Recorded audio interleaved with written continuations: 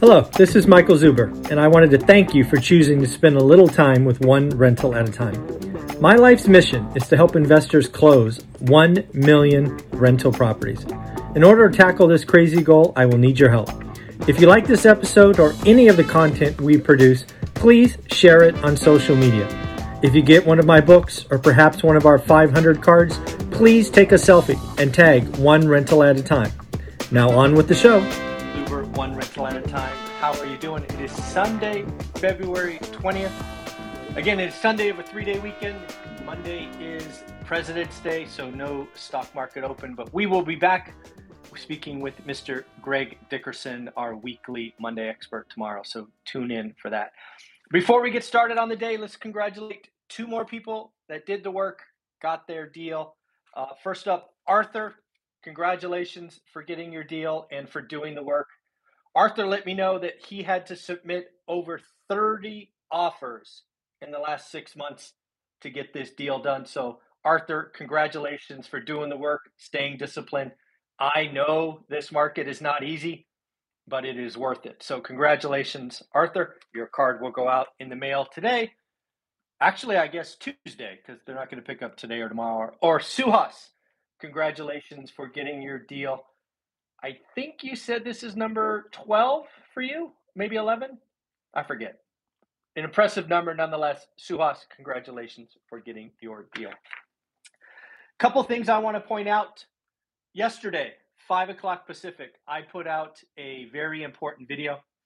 I put out a video kind of going deeper into Fresno's affordability index. I understand that I'm in a special place because California puts this out and I can collect this data all the way back to 1980. But if you watch that video, I believe most of you can recreate it for your area. Sure, your index may not be 0 to 100, maybe it's 0 to 200. Maybe you have to calculate your own variation. Keep in mind, median price.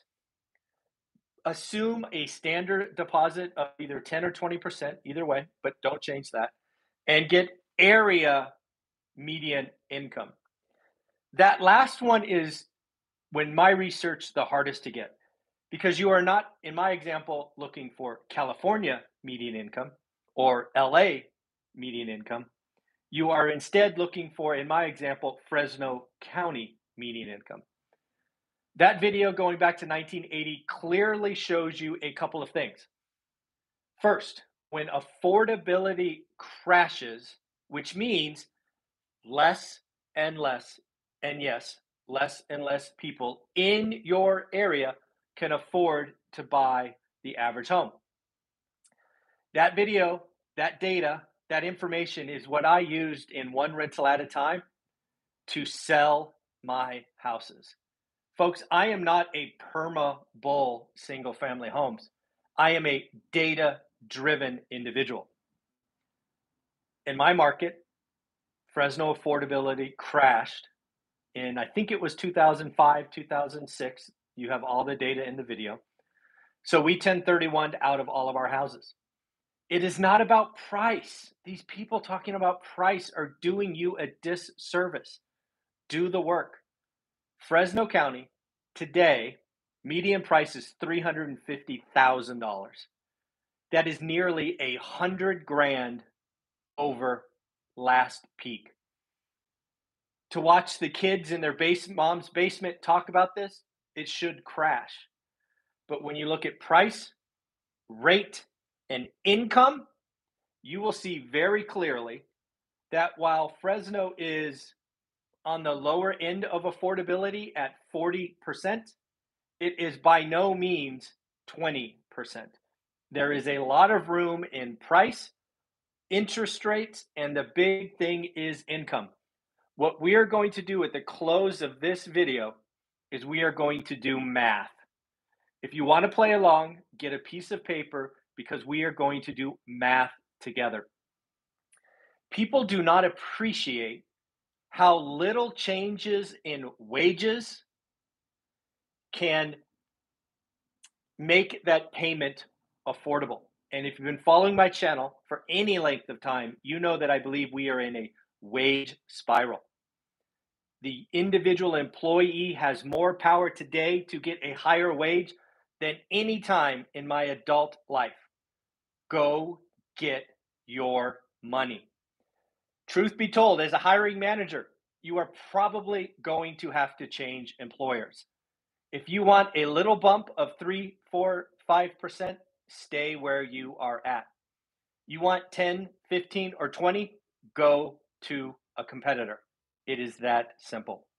Again, get a piece of paper. We are going to do math together. Excuse me. So a couple of things I read this morning before we get into the math. Bank of America is out saying that they see increasing rise in recession risk. They actually see the Fed raising rates 7 to 8 times every meeting. We're going to talk about that later. I'm going to give you my thoughts on that. But yes, they see Fed taking the rates to 1 3/4, perhaps 2% before the end of the year. Yes, folks, that will dent real estate, commercial real estate. When you have to refi, it will hurt stocks, all of that. Again, they are most bearish on technology stocks and credit-based stocks. Peloton, interesting article from Peloton's new CEO.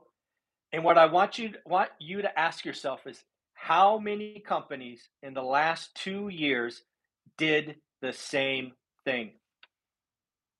Peloton's new CEO, quite simply, the company spent dollars and time on things that didn't matter. Said another way, Peloton got high on their own supply. Think Zoom, think Netflix, think all of these companies who had a good 2-year run. They got enamored with their stock price and they got lazy, or they let their egos do more. There are companies that lost out on building industrial strength balance sheets that will have to sell themselves or go out of business. In essence, Peloton got caught in the halo and stopped doing the work. Again, from Peloton's new CEO. Pretty harsh, yeah, but I would say accurate. Wall Street is now expecting inflation to take down asset prices, and most specifically, it will cause companies to delay deals. Folks, if you remember, like we talked about, I think it was Microsoft buying Activision. Right now, because a lot of those deals are done with debt, there will be a lot of deals that don't get done as they figure out where the debt market is going. Wells Fargo had an interesting article about credit spreads widening. Folks, on Friday, we had Stephen Dow from Velocity Mortgage talk about the, what did he call it? The floor rate, base rate? A floor rate, I think. How all non-QM lenders have seen their floor rate rise. That is because credit spreads are widening. The people that are buying these securitized debt, frankly, want a higher rate. So if you didn't know where the Fed meetings are coming up, let me give you the dates right here. The next one is March 15th and 16th. Then May 3rd and 4th. June 14th, 15th. July 26th, 27th. That's 3 months in a row. Those would be some interesting months to watch. Then we have September 20th and 21st, November 1st and 2nd, and finally December 13th and 14th. Given that Bank of America thinks we're going to do a 1/4 point at each of these, I thought I would give you what I am thinking. Again, this is a complete guess. My crystal ball is as broken as yours, but this is what I see. I see 50 basis points in March. My thoughts on that haven't changed in 6 months. I see a follow-on 25 basis point move in May, and then a 25 basis point move in June. We will go up 1 point by the middle of June. Then, just because, I think July they will take a break, followed by September and November, both being a 1/4 point. So I see 1.5 points in 2022, followed by a point in 2023. I might sneeze. So these are the things that I see coming. Why is that? One, There's this thing called the base rate, the inflation base rate. It actually turns in the Fed's favor in May. Right now, it is basically accelerating inflation. It does turn in their favor in May. Unfortunately, June is when we will see the largest impact of rent. Rent equivalent today is a joke, 3.2%. In fact, we've done the math on this channel showing that if you took in the true 14 or 14.8, CPI is over 10. But that peaks in June, so we shall see. What else do we have? So before we do the math, a couple more things. We have China developer. Would you say that? I'm going to say Zenro says that it is doesn't have funds to pay its March debt. Folks, what you have going on in China that is mainly invisible because they don't want to tell us and don't want to admit it is China's consumers who had for decades bet on housing as their path to wealth, their path to a better future, got burned. Now they have stopped buying. And when you stop buying, the developer's cash flow statement, right? The top of the cash flow, money stops coming in and you just wither and die. It's like blood or oxygen for a business. When property developers don't have sales, they die. It's going to happen to probably more than half of China's developers unless the government comes in and bails them out. Well, folks, it looks like the Olympics finishes today, or I guess maybe it's finished already. Lots of talking heads on TV have said Russia is going to wait until the Olympics over so that it doesn't hurt his friend. Well, guess what? It's over. Also, remember what we talked about on Friday, the bond market was sending a pretty clear signal that they thought something would happen. So we shall see. I think the next 36 or 48 hours could be telling. Again, let's all wish for nothing. Let's wish for diplomacy. Let's wish for no loss of life. And we just keep on keeping on. One more thing, and then we'll get into the math. How many high flyers like Peloton wasted time and money the last 2 years? There were a lot of companies that, for whatever reason, were in the right place at the right time and had an amazing 2-year run. The party's over. Did they take advantage of it? Did they add new capabilities? Or did they waste it and just look at their stock price every day? Some companies will pay the ultimate price. The key is, who will those be? Okay, let's do some math. Hopefully you got a piece of paper and you're ready to go. So, one thing to remember, my affordability index highlighting when it will crash. Price and interest rates. Lots of people talk about rising prices, rising rates, going to crash housing. I keep talking about the 50-year spreadsheet. Nobody listens. So we're going to talk about wages. And I'm going to highlight how just a little increase in wages keeps housing affordable. So here we go. Let's assume you're buying a $300,000 house.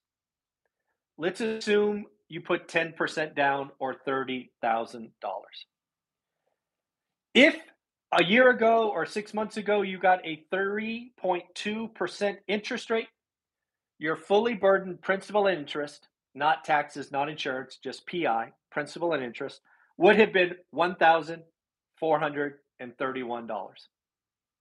Simple math. You can pull out a mortgage calculator and check it for yourself. Let's assume that you missed 3.2%, but you want to buy the same $300,000 house with the same 10% down, and now your rate is 4.2%.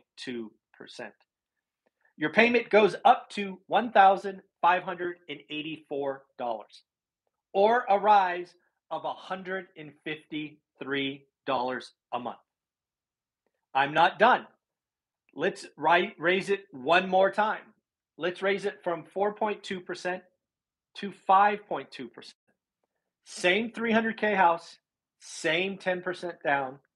At 5.2%, your payment now is $1,746. or an increase of $162 over your 4.2%. So together, what is that? $315 if you were going up 2 points. So now let's do some math and realize, hey, how much of a wage increase do I need to afford those new payments? Because again, price and rising rates are two of the three variables we should be talking about. So we'll do the first one together. $153 a month was if it rose from 3.2 to 4.2. Simple math. $153 times 12, right? There are 12 months in a year, equals $1,836 extra dollars that you have to take out of your checking account to pay your mortgage. Okay, right? Got to remember that is net, not gross. So you've already paid taxes. Let's take that 1836 and assume you pay 20% taxes. So the gross amount would be $2,295. Okay? Basically, 1836 is net. I want the gross. So I take 18.36 divided by 0.8 gets me the gross number of $2,295. I need my income to go up $2,295. But wait, I want it to go up not by just $295. I want it to go up by 50% more than $2,295. So if you take $2,295 times 1.5 equals $3,442.50. Why is this important? Because this. How much more do you need to make to earn $3,442.50? The answer, folks, all you need is a raise of $1.66. It is simple math. Are you getting a $1.66 raise this year? If you did, you can afford 4.2%. It's $1.66 an hour. That assumes full-time, 2,080 hours a year. It's not that much. This 5, 6, 7% wage increase people are getting, you can still afford, and it's going to drive these negative YouTubers crazy. They don't like math. But wait, what if rates go to 5.2%? Same math, right? 5.2% equals $162 a month times 12, $1,944.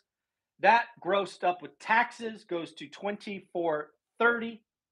$2,430 times 1.5, because you want to make more than just the payment, equals $3,695. Well, folks, in order to go from 4.2 to 5.2%, you need a whopping raise of $1.75 an hour. Folks, if we have zero wage inflation, yes, housing is going to get unaffordable. Do you think we're going to have zero wage growth this year? We are going to have probably record wage growth this year and probably record wage growth next year. If you are calling for a housing crash because you are looking at price and rates and not appreciating how little moves in wages can keep housing affordable, you are not paying attention. It is simple math. And I would argue most people who could qualify to buy a home in 2020, most people will get a $1.66 raise this year. Shoot, I think most people will get a $3 raise this year. It is simple math. It is simple math. Hope you have a wonderful Sunday, folks. Again, that video yesterday talking about when a housing crash is coming, it is all about affordability.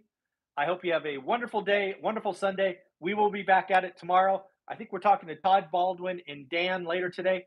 Have a wonderful, wonderful day. Bye bye.